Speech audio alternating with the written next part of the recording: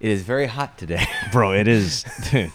This is probably, I would say, peak summer heat and humidity. Bro, I mean, I'm not going to get all political with the climate change and nonsense, but What's all I know is what's political about climate change? fucking It's science. Chris Vu is hotter today outside, and he feels sweaty and horrendous. Well, you are wearing full spats and rash. This is true. It breathes. It breathes. These breathe so well. But it is hot as fuck. No, it's hot. Outside. There's a big. When I left my place, there was a. I was like, God, it is hot. And I got in the car. I was like, oh my God, this is so hot. But Dude. then when I made a right and I started looking east, I saw this big blue storm cloud. Oh, nice. And with lightning, so hopefully it comes and cools us off. Hopefully we just don't lose power though, because We lost power last night. Did you? I didn't. For- at the gym here? Yeah. Oh my For God. Like 5 to 10 seconds. The gods have spoken. It was pitch black. It was between. Was 8 it and really? 9. Yeah. Oh Or no, man, between and I 7 wasn't and here with my little crank flashlight to get the ball rolling. So it's hot here in Central Florida. Episode 87, BGGM. So that's funny that you mentioned that, because that's my first memory of Victor. Is the day the power went out, AC went out, power was out. It was dark as fuck. So I got my little crank emergency flashlight out of the car and cranked it up and just fucking set it in the corner of the mat. And we were all sweaty and horrendous. It was like training in Thailand. It was terrible. I wasn't there for that, but I remember hearing stories. Yeah, and I think people had like their phones out with their flashlights. Yeah, and it was also funny. like I think and the gym has a couple. like the emergency, like the. I don't know if they're emergency light, but they're this like lighting for photography, where if you wanted to like yes, interview someone. Yes, and you'd have Paul these was lights playing on. Carly Rae Jepsen on his iPad very loudly. So we called him maybe. Yeah, it was awesome. That was a good time. Yeah. That was pre white belt Victor. Yeah. He was this little excited high school 18-year-old child. Decided to check and out I the think gym. he told me coming in, he's like, I kind of wish the power goes out just so we can just grapple in the dark. Like that got real weird real quick.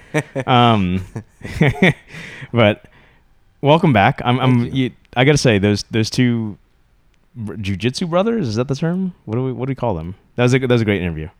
Oh, with Brian and John. Yeah, good dudes, very good dudes. Yeah, we managed. I was away for a couple weeks, but we managed to keep the steady flow. releases, Keep the content, baby. Content's Content. king. So we brought the content every week. So that was good. So Have we even discussed Loki? No, we'll save that for the end. Okay, we gotta keep the BJJ part going, right? And then the people can abandon if they want to abandon. So how many times did you train up there? I just trained once. Just that one time? Yeah. Really? The rest of the time just picking them apples, huh? Pruning them trees. Pruning the apple tree so we can Pruning Loki reference. Oh my yeah. God! Look at this. Pruning the apple trees and the branches on the. Oh my God! How many variants did you catch?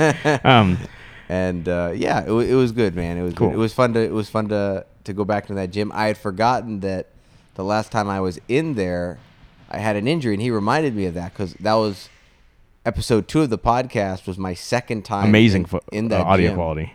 That was the second and last time we did the Speaking audio into the laptop. But I just what thought injury at the did you one have time, then? It was a bruised rib. Oh wow.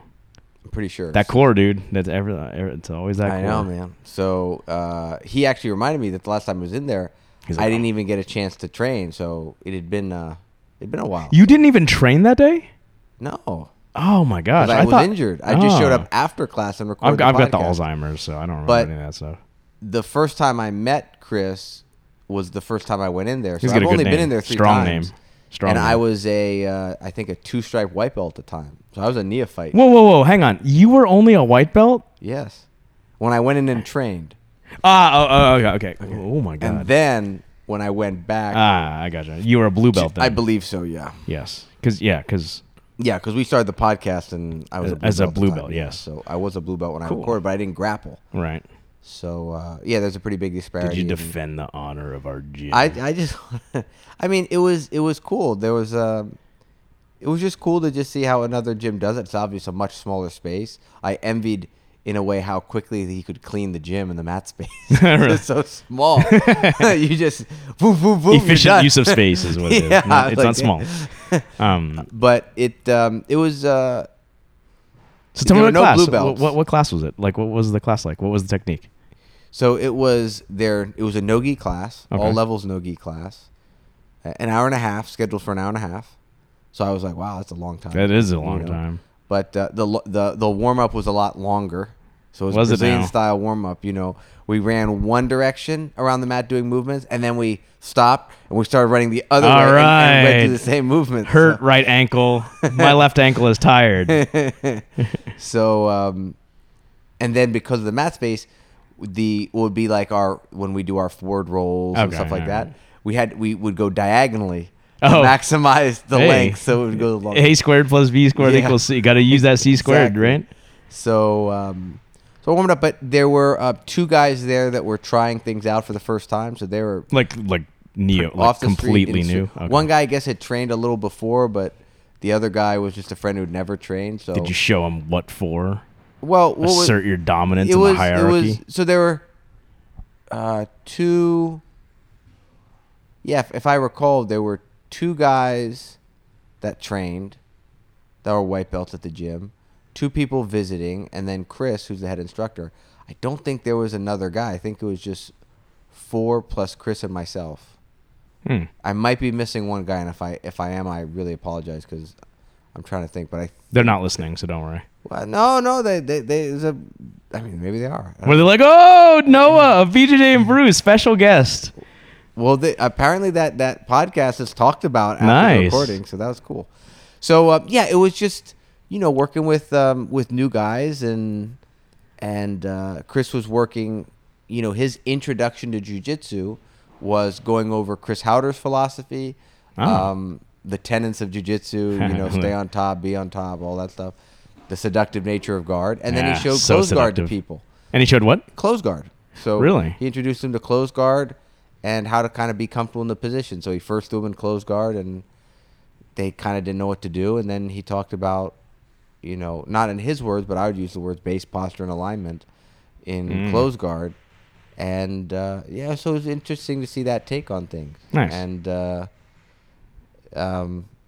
he definitely spoke a lot about. It was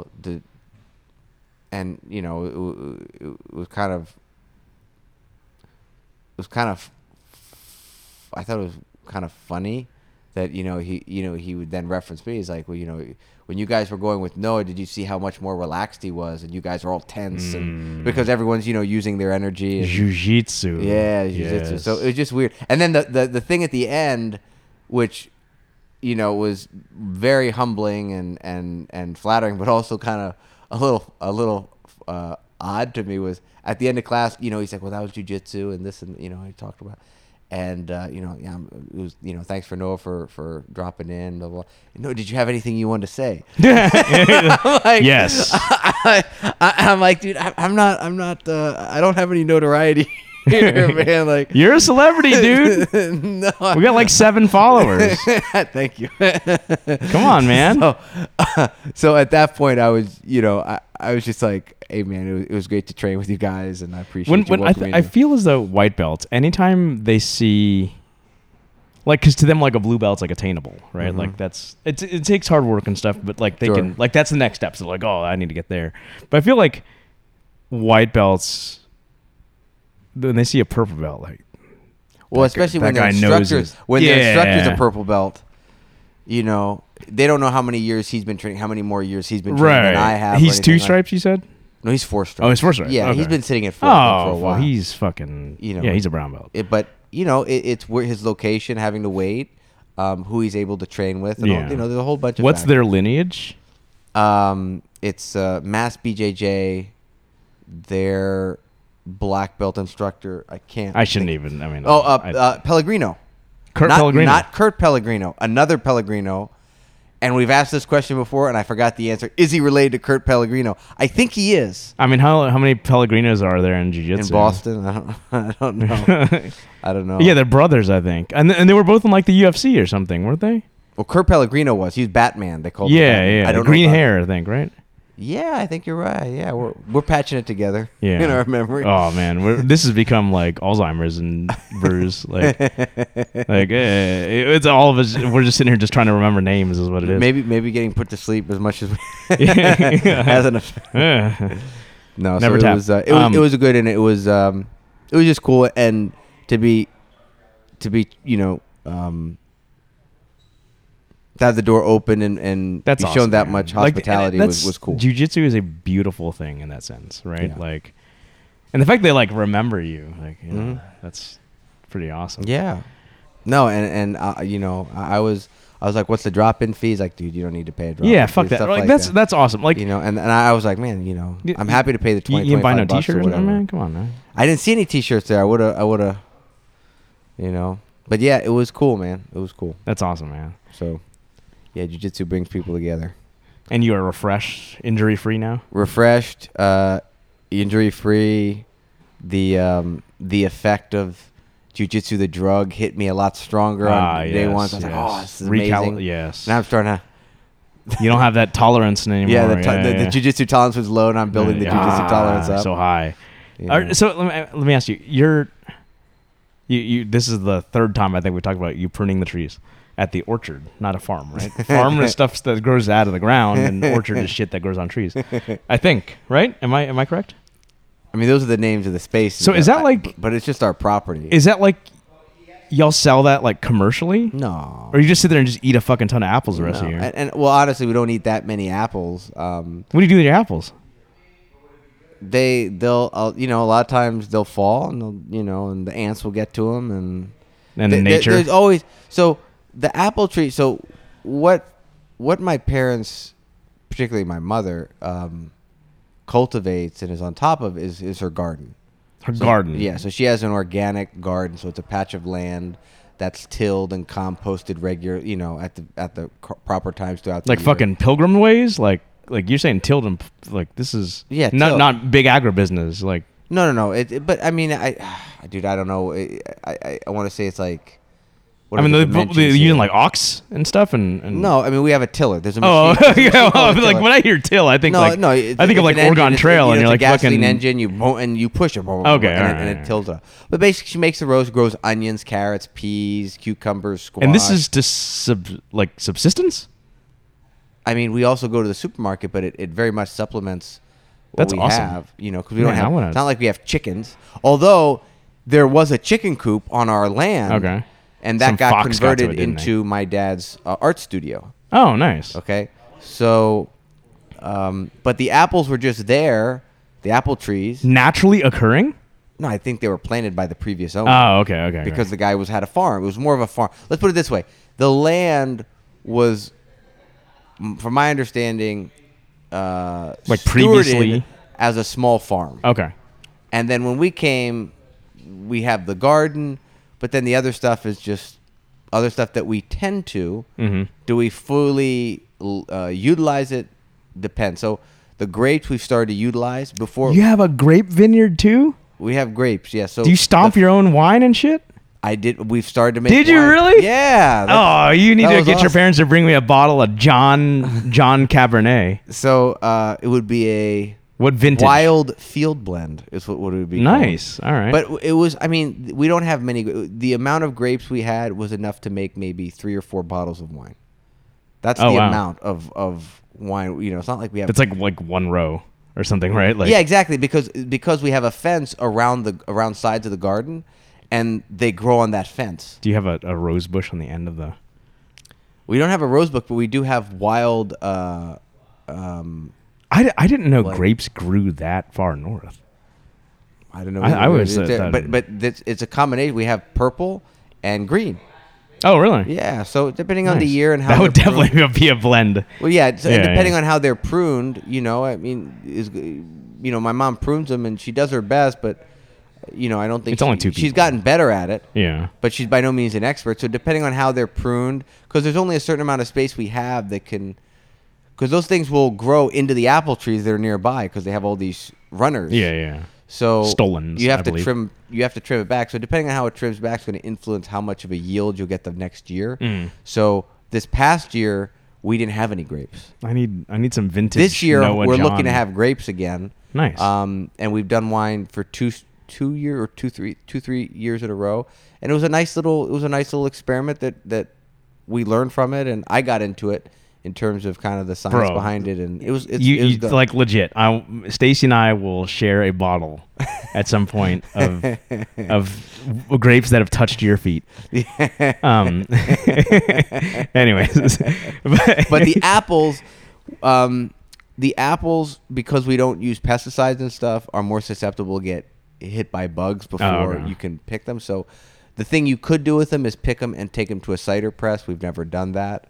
I'm picturing like you guys live near a river and there's like this fucking like water mill that you just like bring your grain and like apples and shit to. No water mill, though we do live a mile away from a rather large, they call it a pond, but it's really a lake.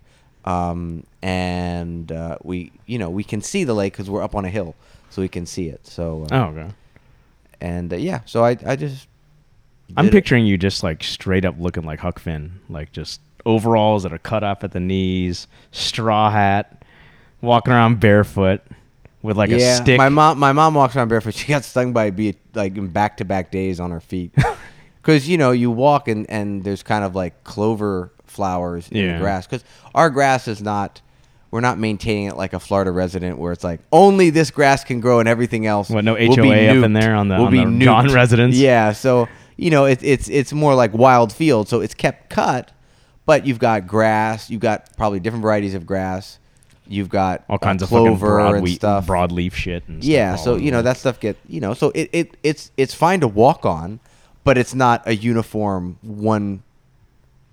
Yeah, it's not a monoculture. It's not a golf green. Yeah. So clovers grow. So clovers have either white or pink. At least the varieties that we have in our yard are white or pink, and the clover flowers are very pretty, and their leaves are what you see like on St. Patrick's Day. Yeah. It looks like that. So, and actually, there's a certain type that is. They're both edible, but there's a certain type where if you eat the leaf, it has like a very almost lemony peppery taste. It's kind of interesting. This is what happens when you go up in the country. I was like, you have lost me, bud. We are horticulture and brews, ladies and gentlemen. Horticulture and brews. Those clover flowers really attract the bees. Oh, really? Yeah, the bees love. So we have that means there's some sort of nectar that they're utilizing to make honey. No, and they love, and we have a lot of bumblebees. Jesus Christ, clover leaf honey. There you go. Yeah. Oh my God. Yeah, man. So you gotta watch where you step. Because sometimes they're there and you step on them and then they sting you, and there's a whole system of how you handle a bee sting.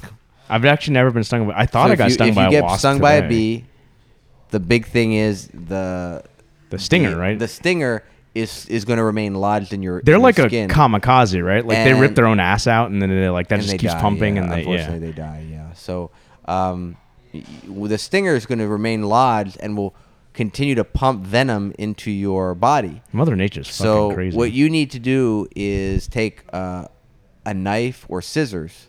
Some sort of blade. You need to take a blade, and you need to scrape your skin in all directions where you were stung, and that's going to remove the stinger from your skin. So it's just like a reverse pump. Like it's just gonna pump whatever's coming in back out, right? No, you're pulling the stinger out. Oh, okay, I gotcha. So the stinger's lodged, and I guess I've never looked at them in a microscope. It's barbed, I bet, right? Yeah, I don't know. All I know is the mechanics is if you leave the stinger in, the reaction your body's going to have is going to be more severe. So the quicker you can get it out, the better. Okay. The way you get it out is you scrape with a knife along your skin in all directions. And it slowly and that should pull it out. Jiggles it out. Yeah, and then, I should probably be better about like telling my son. So then once that's stuff. out, depending on some people obviously are allergic to bee stings. That's very serious. Well, everybody's allergic to bee stings. That's why. Yeah, but when people say they're allergic to bee stings, it means something bad's going to happen. Like severe, like anaphylactic obviously, shock. I'm gonna get. It's gonna be a big lump and, itchy and swelling and all that stuff. But my mom seems to swear by this. It's a homeopathic thing. Is this that shit you put on your bruises and they go away? No, it's not. It's called Apis. And that apparently it's a homeopathic thing, and she's had success with that. Where she took it and it didn't look much more than a So we need to control. Your mom needs to step on another bee and not use the Apis. Well, she stepped on another bee the very next day. and what's funny is it was in the same spot. And at that point, I was like, you're completely immune in that area. Like, yeah, you're like, what is it, the honey badger or whatever it is? But what I said is you're probably not going to get arthritis in that area because I'm just going to say old wives' tale is that bee stings help with arthritis. What, clear inflammation? So, like, beekeepers that work with their hands and get stung, they don't. Correlation is not causation, my friend. You know. But look, this is the kind of stuff you hear on the countryside. Yes. I'm not claiming to say it's scientific. Eating beets makes your blood redder.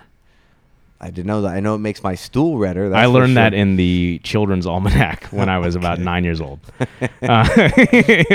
So it was a good trip, and there was just some awesome, man. Welcome back. Thank you. So you said you had a couple questions. Okay, so let me start with my jiu-jitsu brings people together question. Okay. Or not question, statement, story. So I had Connor duty this weekend, as you know, which is why I could not be on the podcast. So thank you for handling that. I had to, my wife was out doing like a bachelorette party for like one of her friends. And she's like the matron of honor because she's married. Ooh. So I was totally on Connor duty. It's like Dad and Connor just go fucking buck wild, eating all of the candy and all of the chicken nuggets. But either way, so Sunday, as we had said earlier, it's hot as fuck outside, right? Like, oh God. We were at Disney all day on Saturday, and so Sunday I'm like, bro, I don't care what you want to do. We can go swimming and stuff, but if we go anywhere, it's going to be inside. So I'm like, you got two choices. And so we ended up going to the Altamont Mall, which is a large play place. It's fun. Like, it's cool because, like, he's at the age now where, like, he can, like, play with other kids and stuff. And so we got there fairly early before the mall even opened. And he's playing on there, and there's, like, these two other kids. And I look across the way, and the dad of the two other children is wearing a Gracie Jiu-Jitsu shirt. Oh. I was like, oh, let the conversation begin. So we just chatted for a little bit. His name's Elroy. So shout out to Elroy. Forgot your last name. I apologize. Elroy Jetson. He probably gets that a lot. Just like, here, Chris Vu, like voodoo. Oh, yeah, I got you, man. So he's a Gracie Jiu-Jitsu. I'm like, so there's not a Gracie Jiu-Jitsu around here. Although I did recently see a Facebook targeting ad towards me for a new Gracie, official Gracie training center. Like one of those garages, Gracie. Yeah, garages. I'm like, is that where you're training? He's like, yeah, in fact it is. So it's the same one that I got an ad for, incidentally. So it's a Gracie garage? It's a Gracie garage. Okay. His instructor is a blue belt. Oh, wow. So this guy's a white belt. So he's a white belt. Yeah, he's been training for like 6 months. Oh, wow. So I was like, that's cool, man. And he knows Jason. He knows Livorio and stuff.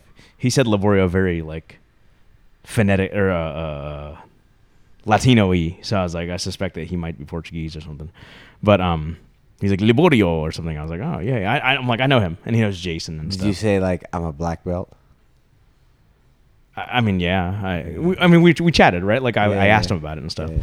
And stuff, and I was like, man, like I want to go. Like, do you guys take drop-ins? I would love to check out your gym because like I'm just always curious as to how other classes are run and stuff. And so he's like, yeah, absolutely, man. So he's like, we're having a grand opening like next month or something. So we'll have to go do like an on-site or something in the Gracie, like the DJs garage on the radio that like, oh, we're located at the Altamont Mall, or we're at come by and check out. Yeah, like, come on by to Four Rivers Smokehouse. Like, say hi to your favorite So I figured it was cool though. So it's like, and I'm like, hey man, like you come out. I teach a 6 a.m. class. I know he's like, I'm like, come check it out. If you're ever in the area, come and train. It's a bunch of professionals and stuff.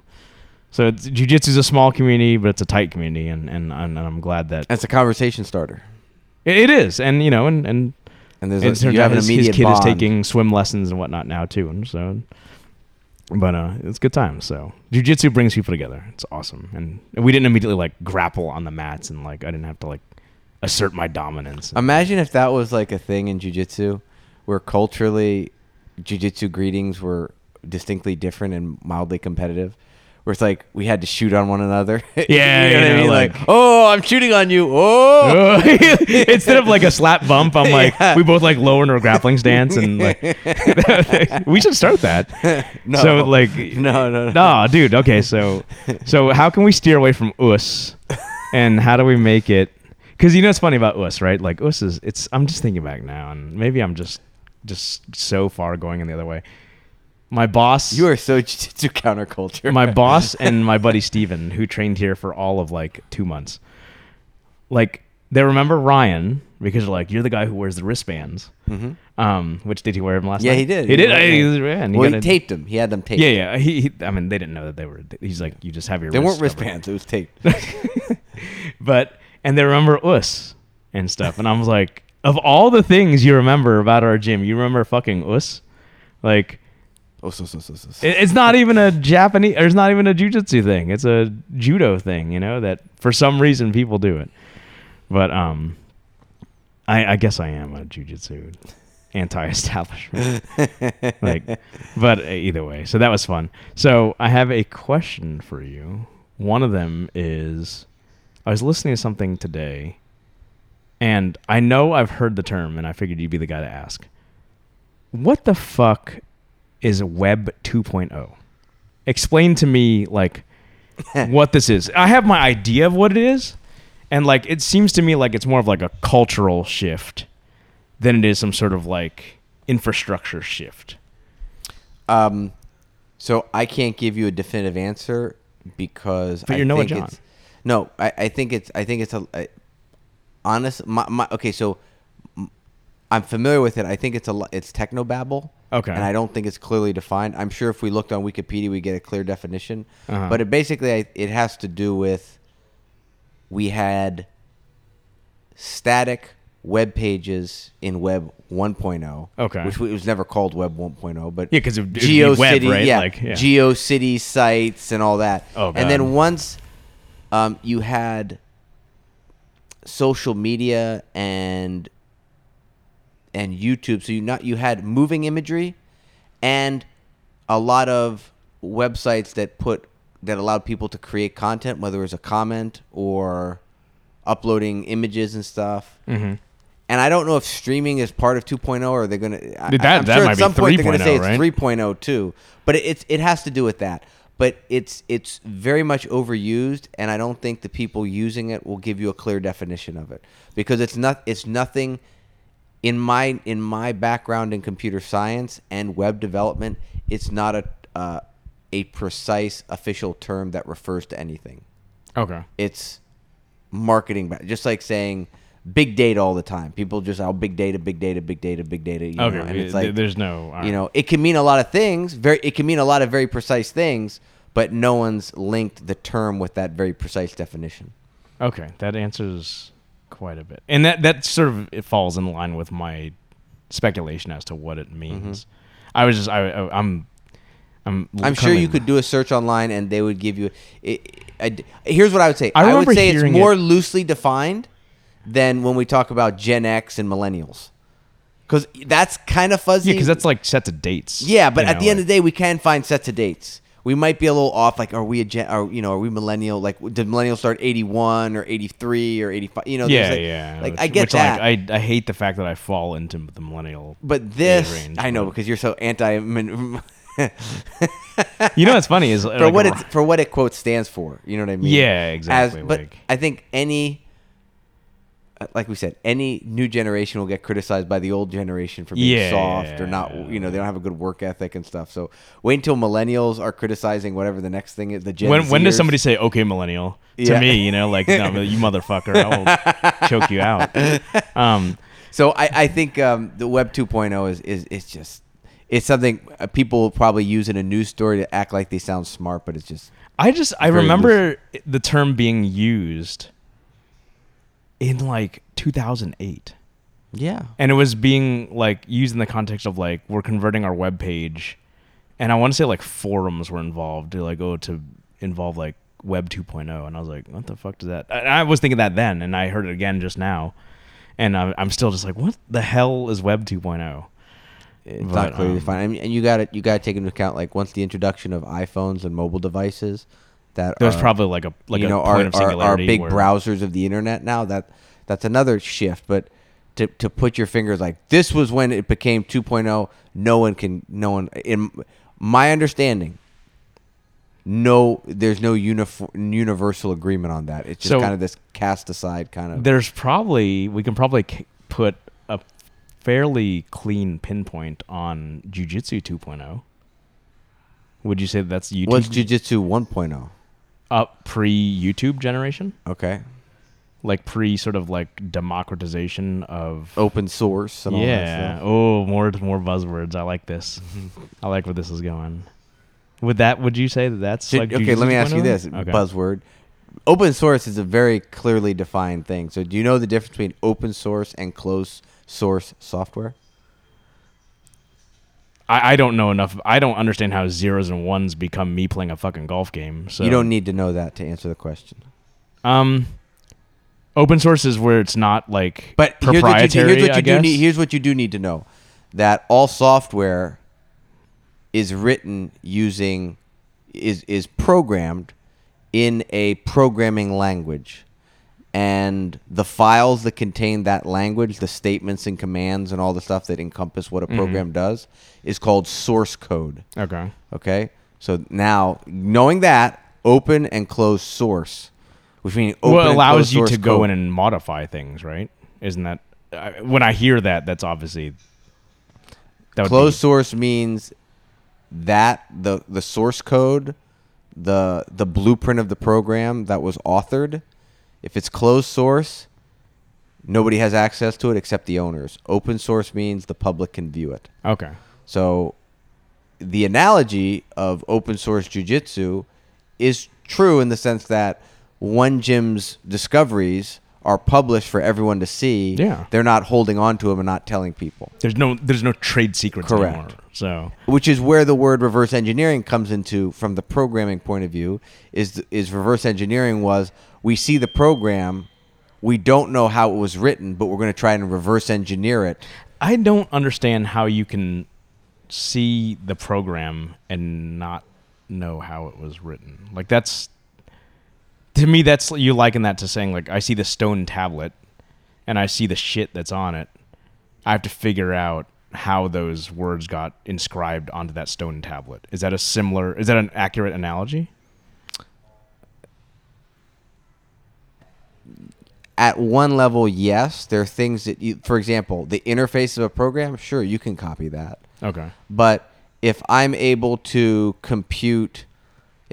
highlight 1,000 rows and columns in Excel and do a computation, and it takes 1 second, and the only way I know how to do it, it takes 100 seconds. Now we have to now there's a problem. I got what I mean. It's just just because you can do the same tasks. Time is a big issue with programs and doing things in a timely manner. So just having the time component attached to it is part of it. And also. A better analogy would be to use Legos and be like, yeah, I see the ship, but I don't know what bricks they used. I could make a ship, but I could use completely different bricks, different bricks? Bricks. So Lego bricks. No, I understand. Right? But I mean, how would you, if you see that it's a Lego ship, how would you use different bricks if you know, if everybody's operating off the same? Just think of a circle. Okay. I could use a bunch of interconnected one by ones and make the circle. I could make... think of the old school bricks where it's like you have a 1 by 1, you have a 1 by 2, a 1 by 3, a 1 by 4, a 1 by 5. Oh, I see. Okay, I see. I don't know which. I can make the shape, but are they all ones? Are they all twos? Are they ones and twos? Are they ones, three? You know what I mean? That's what I mean. So you're talking about I know I use this word, but the minutia of the bricks, not just the fact they're using bricks, but the specific bricks that. Okay, sure. That makes a lot more sense. Interesting.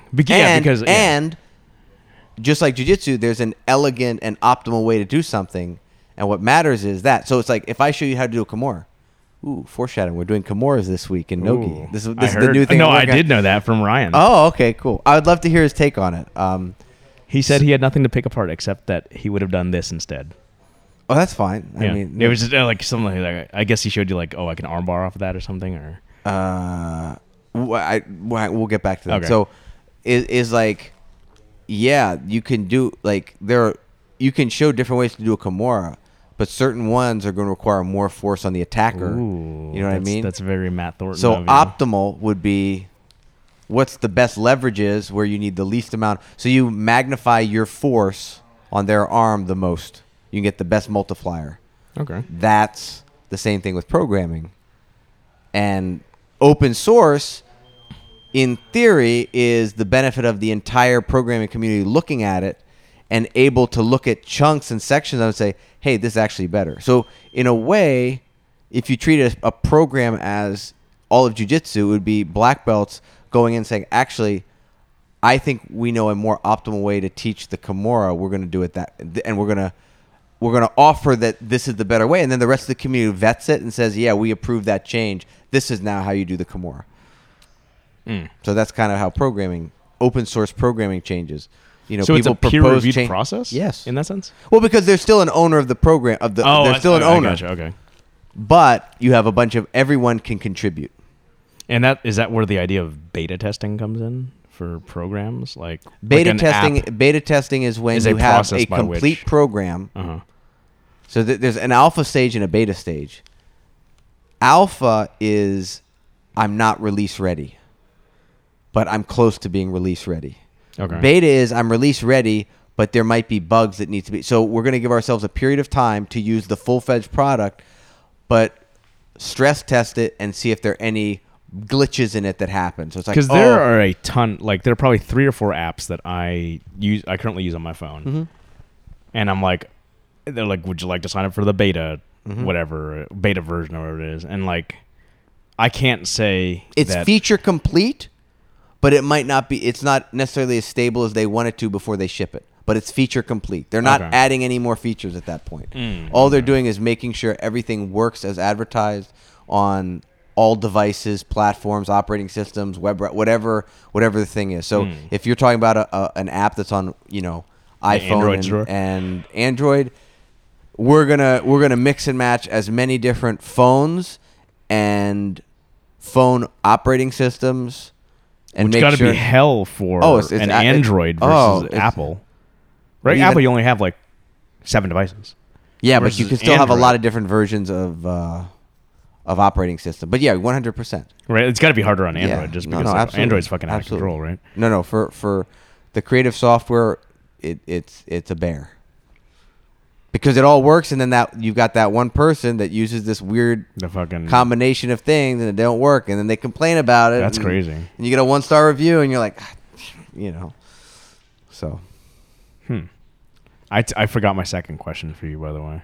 You did? That's fine. So tell me what was Ryan's thought? Because I taught no. He said it was good. He work on Kimura. He didn't have much to say about it other than, I guess he showed something, and he uses jargon that it's very wrestling centric, right? So I just don't know it. So I feel bad that I didn't say double wrist lock at all. Yeah, and you're an old school wrestling. I should have, because I kept saying Kimura, and I never said double wrist lock. Although he did say something about that, right? Yeah, I mean, I never said double wrist lock, but I did use the term stop hand. I even asked them. I was like, they also call this the stop hand. Stop hand? Yeah. So the hand that's grabbing the wrist of the opponent, that signified the stop hand, and I forget what the other hand is called. I call it the pulling hand. Well. That's what Danaher calls it, and that's why I call it. And the idea, I also call it the one that you're figure fouring. Yeah. So the idea is that I mistakenly called. He said, "Do you know this variation?" I thought I knew what he said, and I said yes. I called it figure fouring, and he's like, "No, it's not a figure 4." But when he showed it to me, it was what I was thinking of. But it's more like a rear naked grip on the Kimura. Mark was actually showing the threader. I call it the threaded Kimura. A thread. Okay, so yeah, I don't know what Mark calls it. He actually called it reverse Kimura, which. That was incorrect because reverse Kimura would be the opposite hand. Yeah, but it was so I was familiar with it, but it made me think. I was like, man, I know we all call it the Kimura, but I don't. It's more inconsistent of a name compared to other. I was just frustrated. In the shower, I was like, man, we're so inconsistent with language. And that's okay. That was my question. So it's funny because double wrist lock in Japanese, it's basically double wrist lock. Is it? I think so. Yeah, I'm pretty sure. I don't know. It translates pretty similar. Well, that's what they all do, right? Like not all the Japanese like terms osotogari is large inner whatever, and like you can break it down to exactly what it is. They're not sexy names, but they're extremely descriptive. So it's like a leg and so for me, instead of heel hook, outside and inside heel hook, it would be like outside knee twist, inside knee twist, because you're really attacking the knee. You're not hooking. There's no hook. Sure you are. You're hooking around the heel. Yeah, I guess. I think when I think heel hook, you always think it's going to hit the affect area. People, yeah, I agreed. Yeah, but that might not be the best thing. But Kimura is a great example. We're calling it a Kimura just the same way we call the clock choke a Xander in our gym because he gets people with clock chokes. I've been attacking that more. Like, especially how you described it from like you let people... You kick them off, yeah. Yeah, you're like, oh, my lazy side control. You know, like, yeah. Oh, yeah, that's a good setup. So second question. Yeah. I overheard in that podcast with the two dudes, Brian and John. Very easy, but also very hard to remember names. And they're talking about how we just don't know the names of stuff. Mm-hmm. Right?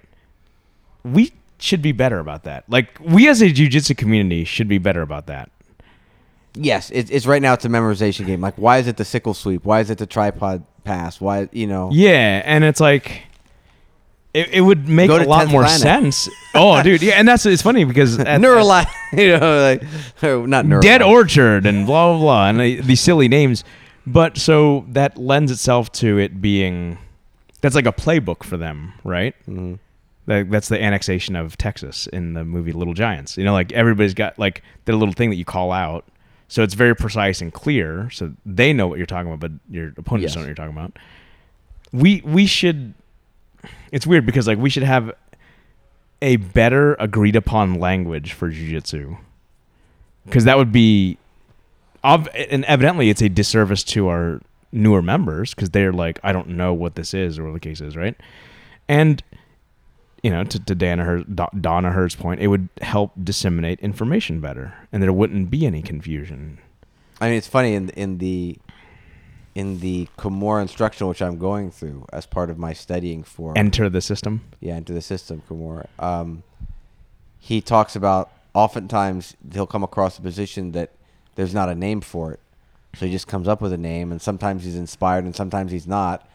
So he called attacking the Kimura on someone that's on their side with their head between your legs. The T Kimura, the right? Dorsal, because it looks like a dorsal fin. And he said, I apologize. Like, this is what I came up with at the time. Wait, which is the T Kimura then?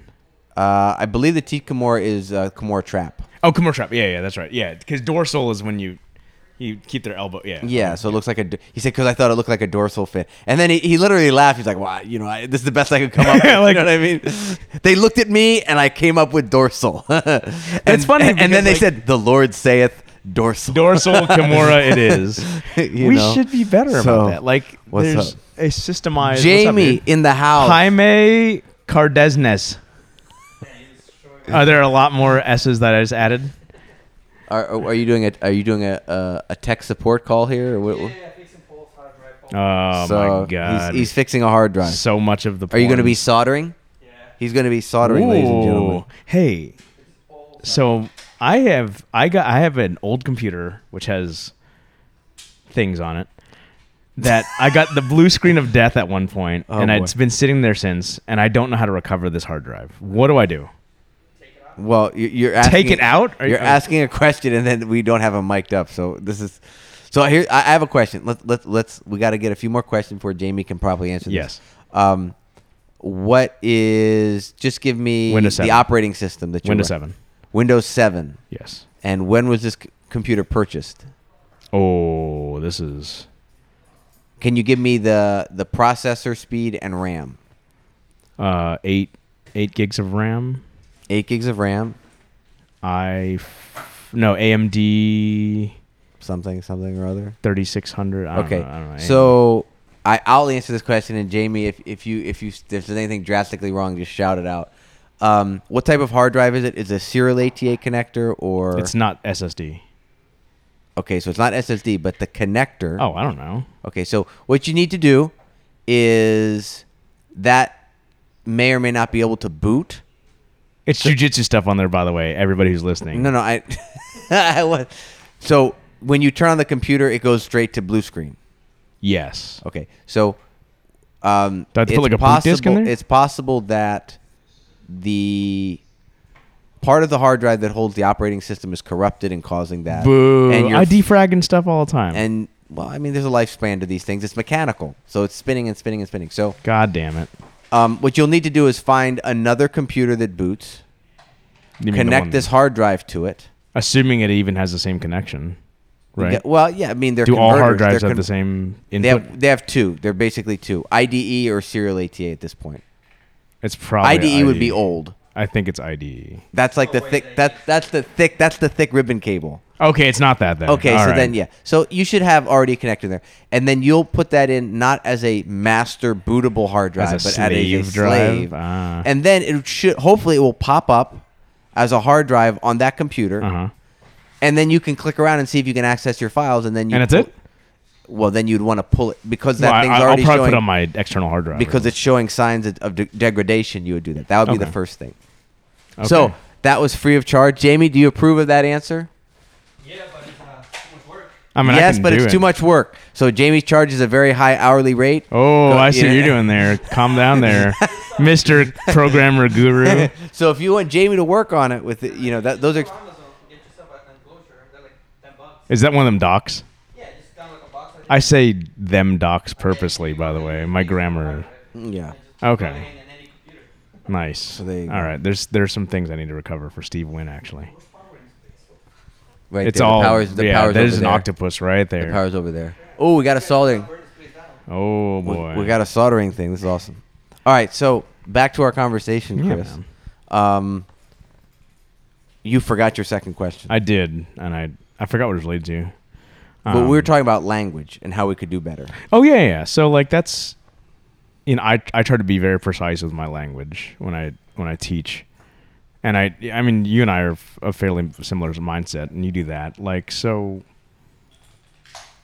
I guess there's not really a question. It's just a observation. I mean the issue is there's a lot of variety in the way two bodies can be interconnected, and then the question is how do you standardize and make it uniform? I think we can definitely make steps to get there, but at the end of the day, actually, no, I take that back. I mean, I think if the vocabulary is consistent, you can start talking about things, but unfortunately, what applies to some positions might not translate. So what I mean is, let's say you have a name of a position. Oh, what? Like half guard. Okay. You have a name of a position. Position being how two bodies are oriented and connected. And then you have modifiers. Yes. Like far side underhook, near side crossface. Top or bottom. Then you just add those modifiers. And we understand, okay, far side, near side. We understand, if we all agree on what far side, near side mean. The problem is, do those modifiers work in closed guard? Probably not. You'd have a different set of modifiers. So the issue becomes, I don't think you can come up with a standard list of modifiers. Modifiers meaning a set of words. Yes, we can. Oh, really? I think we can. Okay, so headquarters. How do you specify headquarters? First of all, you have to say headquarters. We have to agree upon what headquarters is. And I think already at that point, a better describing. We say headquarters as jargon now, but realistically, split squat would probably be a better. Yeah, that's what I'm saying. Would be a better description. We have to name all these positions. The more descriptive they are of the position and less, like the 10th Planet stuff. Oh God, then allow. Or it's completely unrelated to whatever the hell it is, So why? Okay, so the split in split squat comes with the fact that you're splitting the legs. You're splitting the legs, and you're squatting. And you're squatting. That's it, right? Like that's perfect. Okay. That's a platonically. But we call perfect, it headquarters. But we call it headquarters because I've seen the Lovato DVD. Because it's the headquarters of what? It's like the start of headquarters sounds like the start position of everything. It kind of is though, right? It is if you're doing knee slice. Yeah. But if you're doing, it's good for X-Pass. It's also good for dope mount. It's a good yes. But if you're doing Toriando, there's no headquarters in Toriando. This is true. Because it's a different style. And if you're doing double underpassing, maybe you could start from headquarters, but I wouldn't necessarily say you have to start from it. Yeah, I mean it's a good docking position, right? Like to sure. So that struck me as interesting. And what should we call De La Riva? Oh my God.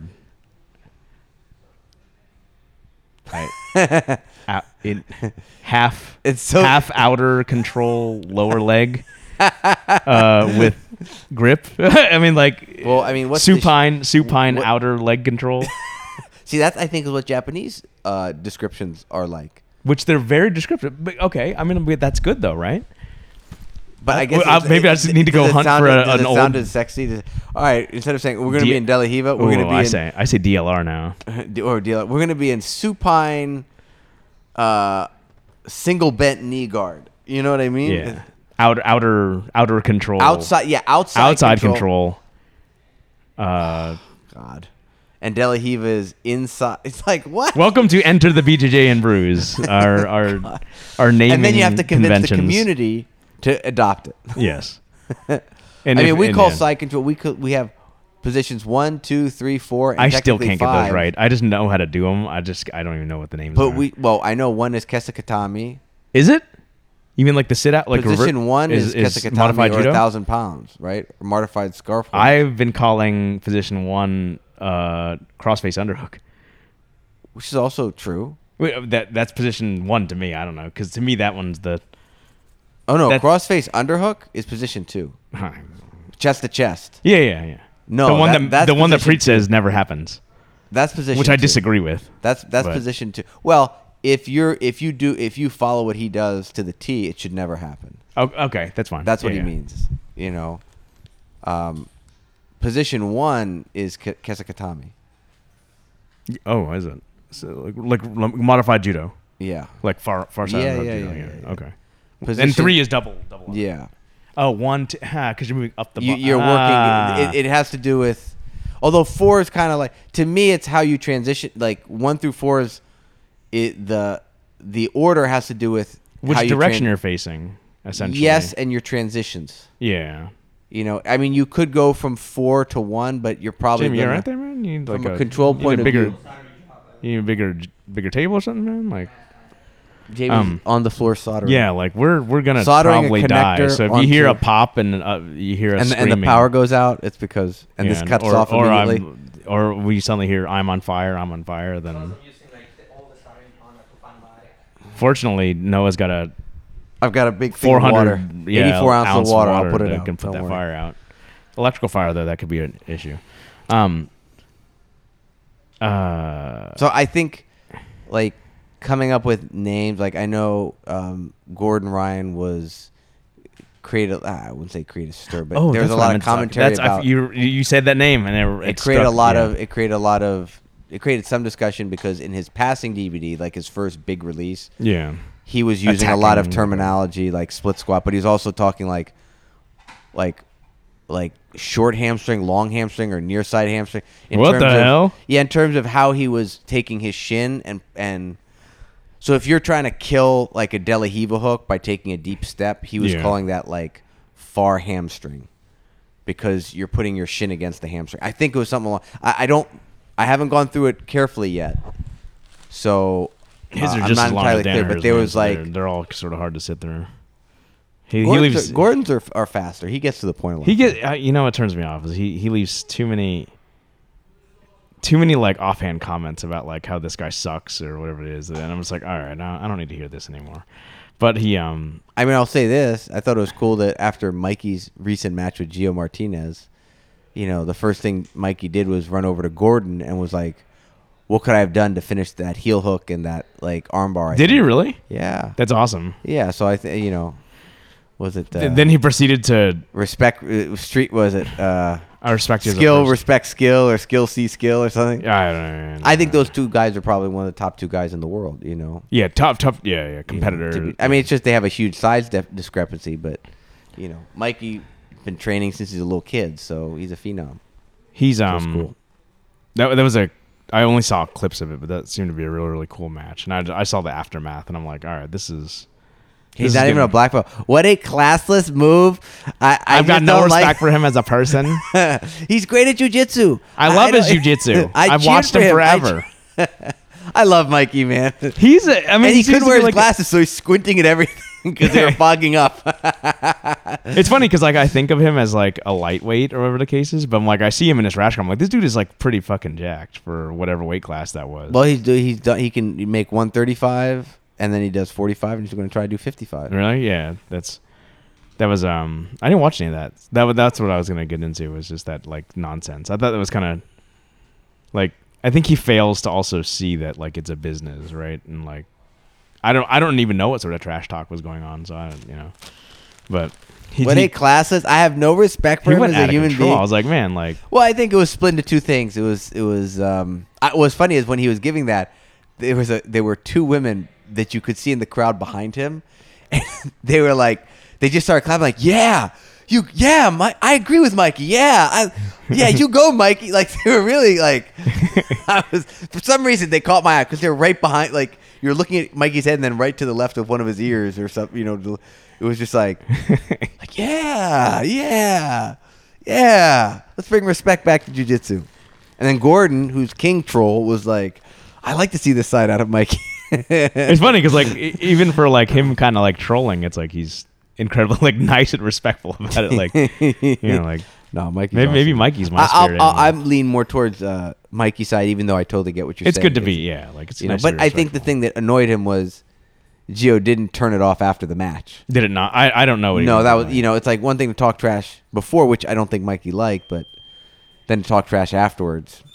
But Keenan Cornelius recently said on his podcast, like this is where jiu-jitsu is going. It's going to it's a sports entertainment. Like it's going to the it's going to be The Rock and John Cena and Stone Cold Steve Austin, not two competitors. Demonstrate. I don't think so though, because at the end of the day, it's not. I'm just telling you what the people saying. still have to perform. Sure. And they still have to put in a. But the thing is like, do you think that? But how many opportunities? Look at Conor McGregor. Conor McGregor. By the way, did you see? Do you follow those? I think you said you didn't, and maybe you've started to. The cartoons that guy does, like the MMA guys. The MMA cartoon guy. Yeah, anyway, he's like, he talks about.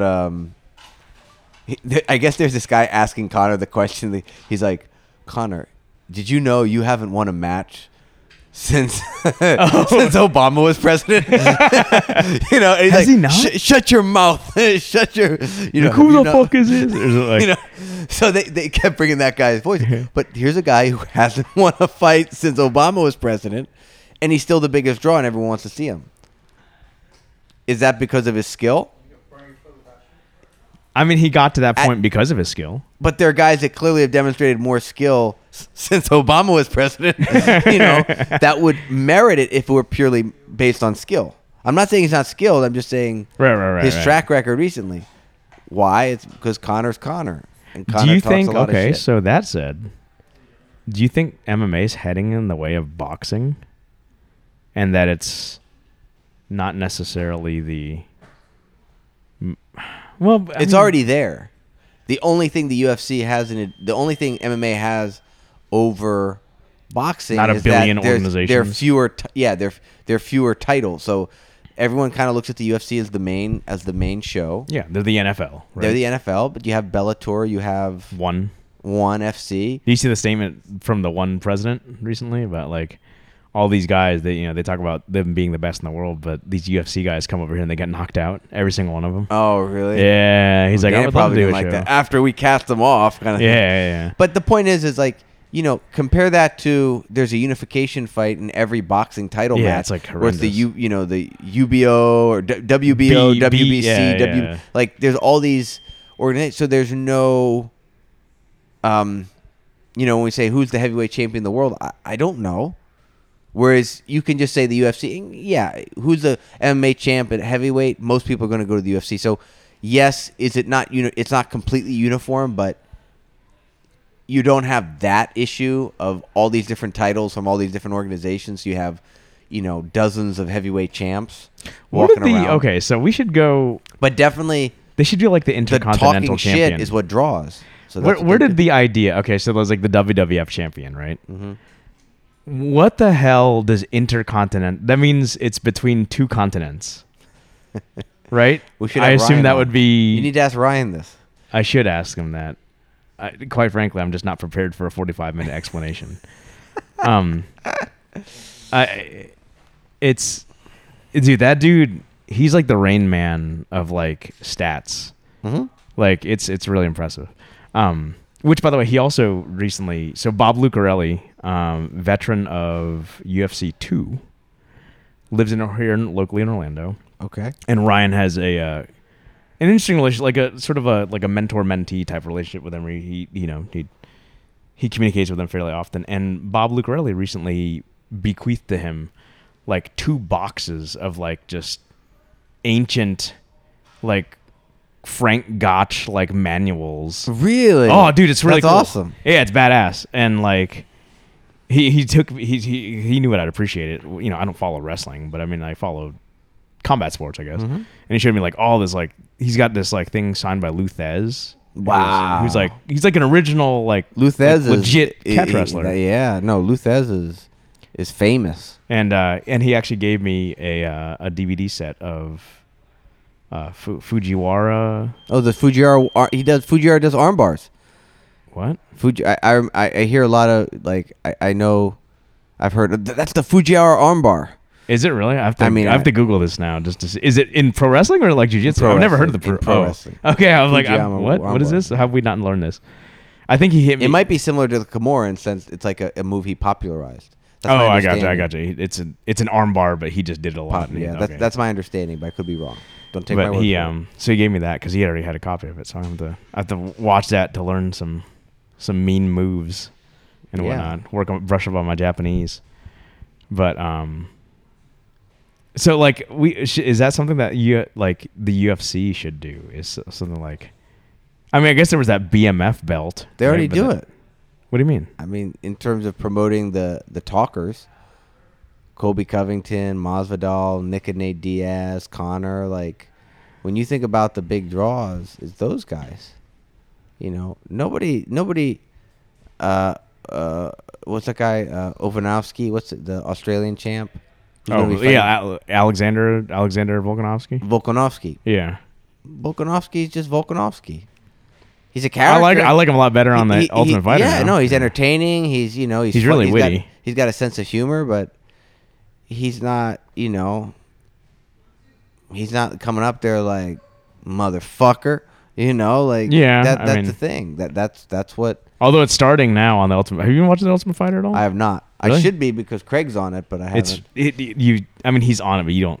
There's no. Really? Yeah. Aww. I was hoping there'd be a lot more just based on the when they were on Rogan. So you see more in Craig's Instagram from the show than. Oh yeah, you see him like in the background. It's not really like what he posted from the. And I was hoping at least that they would show him just like teaching them grappling. Nope. You don't even see that. Boring. Yeah. Oh, dude. Like, tell you what though, man. Like I used to like Brian Ortega, but I get it's the editing monster. Sure. But like, fuck that guy. Oh, he really? needs to lose. Oh my. So they decided he was going to be the bad guy. Oh, he's super heel. Like it's and he's like really bad at it too. Like he's kind of like super. Is Henner there? Yeah, and he actually surprisingly doesn't say a word like ever. They're like, well, he's too nice. We can't make it. Yeah, it doesn't fit the narrative. Or he was like he was talking about his 32 principles. I started to watch that, man. Is it 32 or 26? I think it's 34. 34. Guys, it's a tree, and these are the branches. Did you watch it? I got like 10 minutes. No, I got descriptions from people. Dude, like 10 minutes in, I'm like, man, like you sold me on it. I've clicked your video. I'm watching it right now. Why are you still trying to sell me on it 10 minutes later? Like, just get to the meat, dude.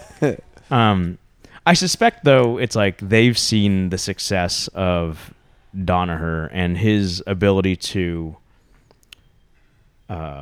systematize and describe things that we all sort of know and do, but nobody's explicitly said it, right? And it's nothing like groundbreaking, but it's groundbreaking that somebody actually went out and said it, right? And I suspect that that's what this is going to be their take on it, as far as I can tell, because I couldn't get through the goddamn video. It was like 45 minutes, and 10 minutes of them is saying, guys, I wish I knew. I wish I knew this when I was 10. I wish I knew this when I was 3. Like, I get it. Like this is revolutionary. Blah blah blah blah. You know, like. So what is it? I don't even know what it is. Tell me. I need to know, Noah. Oh, I haven't even watched the video. Oh, you have. So what has it been described to you as? How is it revolutionary? What's the tree and the branch and the whatever?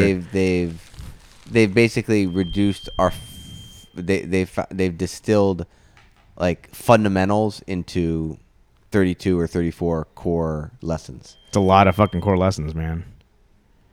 Yeah, but it's better than 90 techniques that we oblige a blue belt to know. And they don't know what the names of the stuff is. Oh, you don't bite the hand that feeds you, Noah. Oh no! I just say so. Going back, like, what did you think? So I'm gonna bring that blue belt back to you now. My words with Paul, our glorious leader.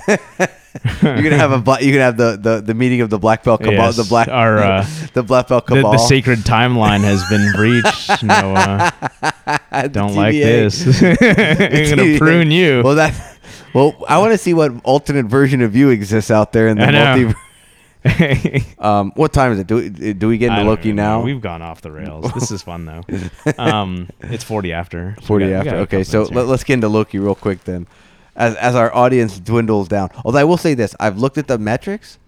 A lot of our recent episodes, like Steve Wins, a lot of these. Oh yeah. People are listening. He's so sexy. They're listening to the entire episode. Are they really? Not the drop. Not like they average 17 Here's the minutes. thing: is like Steve is like super mysterious, right? Like anybody who's like ever knows who he is, but they don't know who he is. That's clinging, right? Like they're that mysterious. I am curious. Did you get a chance to listen to Nick Paul's? I did. What did you think of that? Nick's is incredible. It's incredible. I like. He's very concise. Very, very concise with his words. You know, he's a fairly good storyteller too. Like, yeah, I wish I could have gotten more stories out of him, but I think a lot of the stories are off the record stories. You know, yeah, but though, we just need to go there, dude. Come on, man. Let's get all the haters. Oh, so yeah, Nick's was really good, and it was cool to get into his psyche for how he developed his game and how he approaches things and how he takes kind of a tactical mindset from his other professions when he was in the military with the Marine Corps and then a police officer. I did not know he had the deep love for blood sport that I do. Oh, there you go. I share. At that point, you were sold. I'm like, oh, Nick Paul, my new training brother. There you go. Both of our sons are also named Connor, incidentally. So, but I think the spellings are different. Oh, are they? Is his ER? Mine's OR. No, number of N's. Oh, his is Conor, and mine is Connor. So you have two N's. Two N's. No, I think his actually has 2 N's too. Is it? Yeah. So that's jiu-jitsu. Like Jiu-jitsu fatherhood. And then you also listen to. So hang on, Jamie said you. I'm all caught up. Jamie, what did you think? No spoilers. It was good. I liked it. To Nick's? Yeah, I love Nick Paul, man. Oh, so good. He's very witty. The guy that every time I go with him, pinches me. The old pincharoo. Yeah. He's just nonstop. Every time I just say like Nick actually might be the best actual catch wrestler here, like because he does like a lot of like. I don't think I've ever seen Nick stuff. take some. Well, he does. He does do takedowns.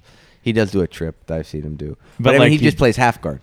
Right. But evidently his. It's funny that you brought it up to him that Paul's mentioned that he's actually probably one of the more knowledgeable people of MMA here, because like I try to kind of grapple with like an MMA mindset, but like he definitely always grapples with an MMA mindset. So like he's always really good at like tracking the hands and that sort of thing.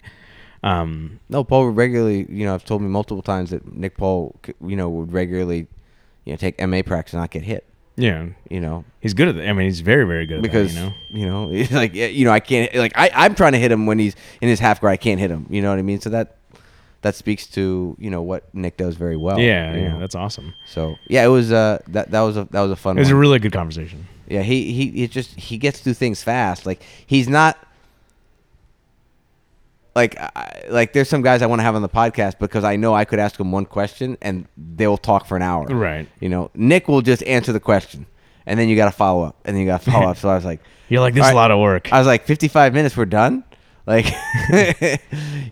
so no, it was cool. So, and then, give me your not final thoughts, but more thoughts on the most recent episode with Brian and John. It was good. I mean, like, I don't know them personally. I had met them, I think, for the first time. Well, a lot of people didn't. Like, this is one of those things where the white belts probably do know them, but the colored belts. Yeah, like, I'd met them for the first time literally a week prior, right? Mm-hmm. Like, so it's funny because, like, I showed up on a Saturday class and, like, it's like me and Jamie, you were there, right? What? The Sunday class, excuse me, 2 weeks ago. It was like me and Jamie and like white belts that I've never seen before, except for like. And you had to learn all their names. Oh, I didn't learn their names. I'm like the worst customer service guy ever. Like, they can know me, that's fine. I'm on the wall. I'm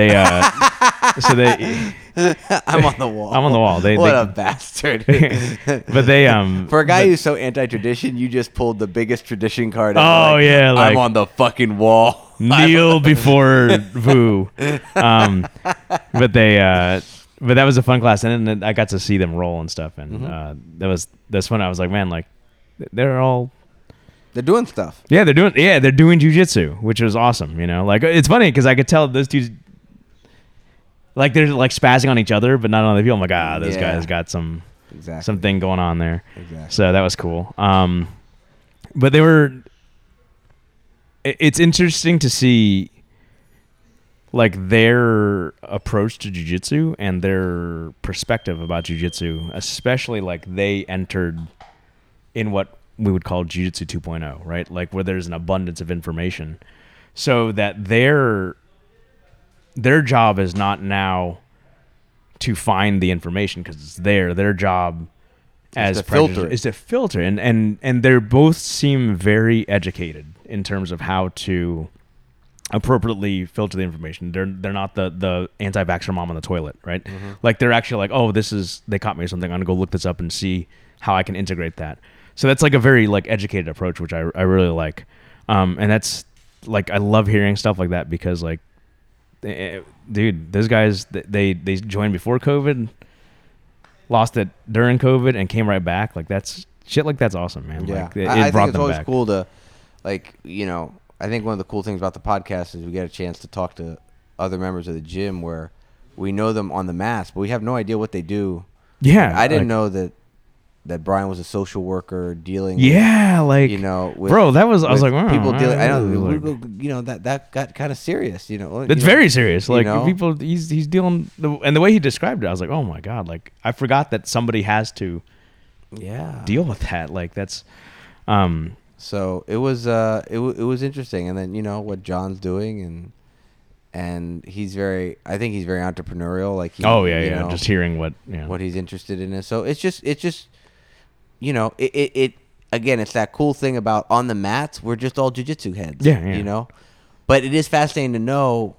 I wouldn't know what they're doing because we don't bring that shit on the mats with us. As you shouldn't, you know, like. Yeah, so, no, of course not. You know, hey, you know what I did today? I just, you know, I just bought and sold more Bitcoin. You know what I mean? It's not like so. Go away, Darren. So so when you have a chance to talk and actually find out what their real life is, you know, what their alter ego is, it's interesting. What always intrigues me is, like, there's not been one person, well, I guess there have been, but more often than not, the people we speak with, when you ask them my magic question, or I ask them the question myself about, like, what motivates you to train, and why martial arts above all. Oh, is that the rain? Yes. Or is it? That sounds like rain. Oh, free car wash. Like, not many people you hear, like, there's this, like, what my mom thinks I do, what my friends think I do, and there's like what the general public thinks I do. I think the general public thinks they automatically equate jiu-jitsu with, like, just bleed guy. Like, that's, you know, like, tap out crew. And it's amazing to me. So they would show a picture of, like, what the public thinks we do, and it would be the photo of Cerrone breaking Mike Perry's arm.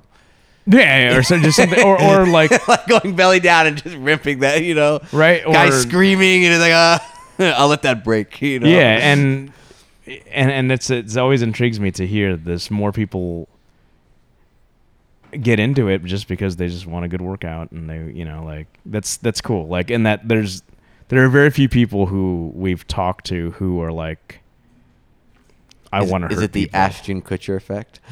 What is that?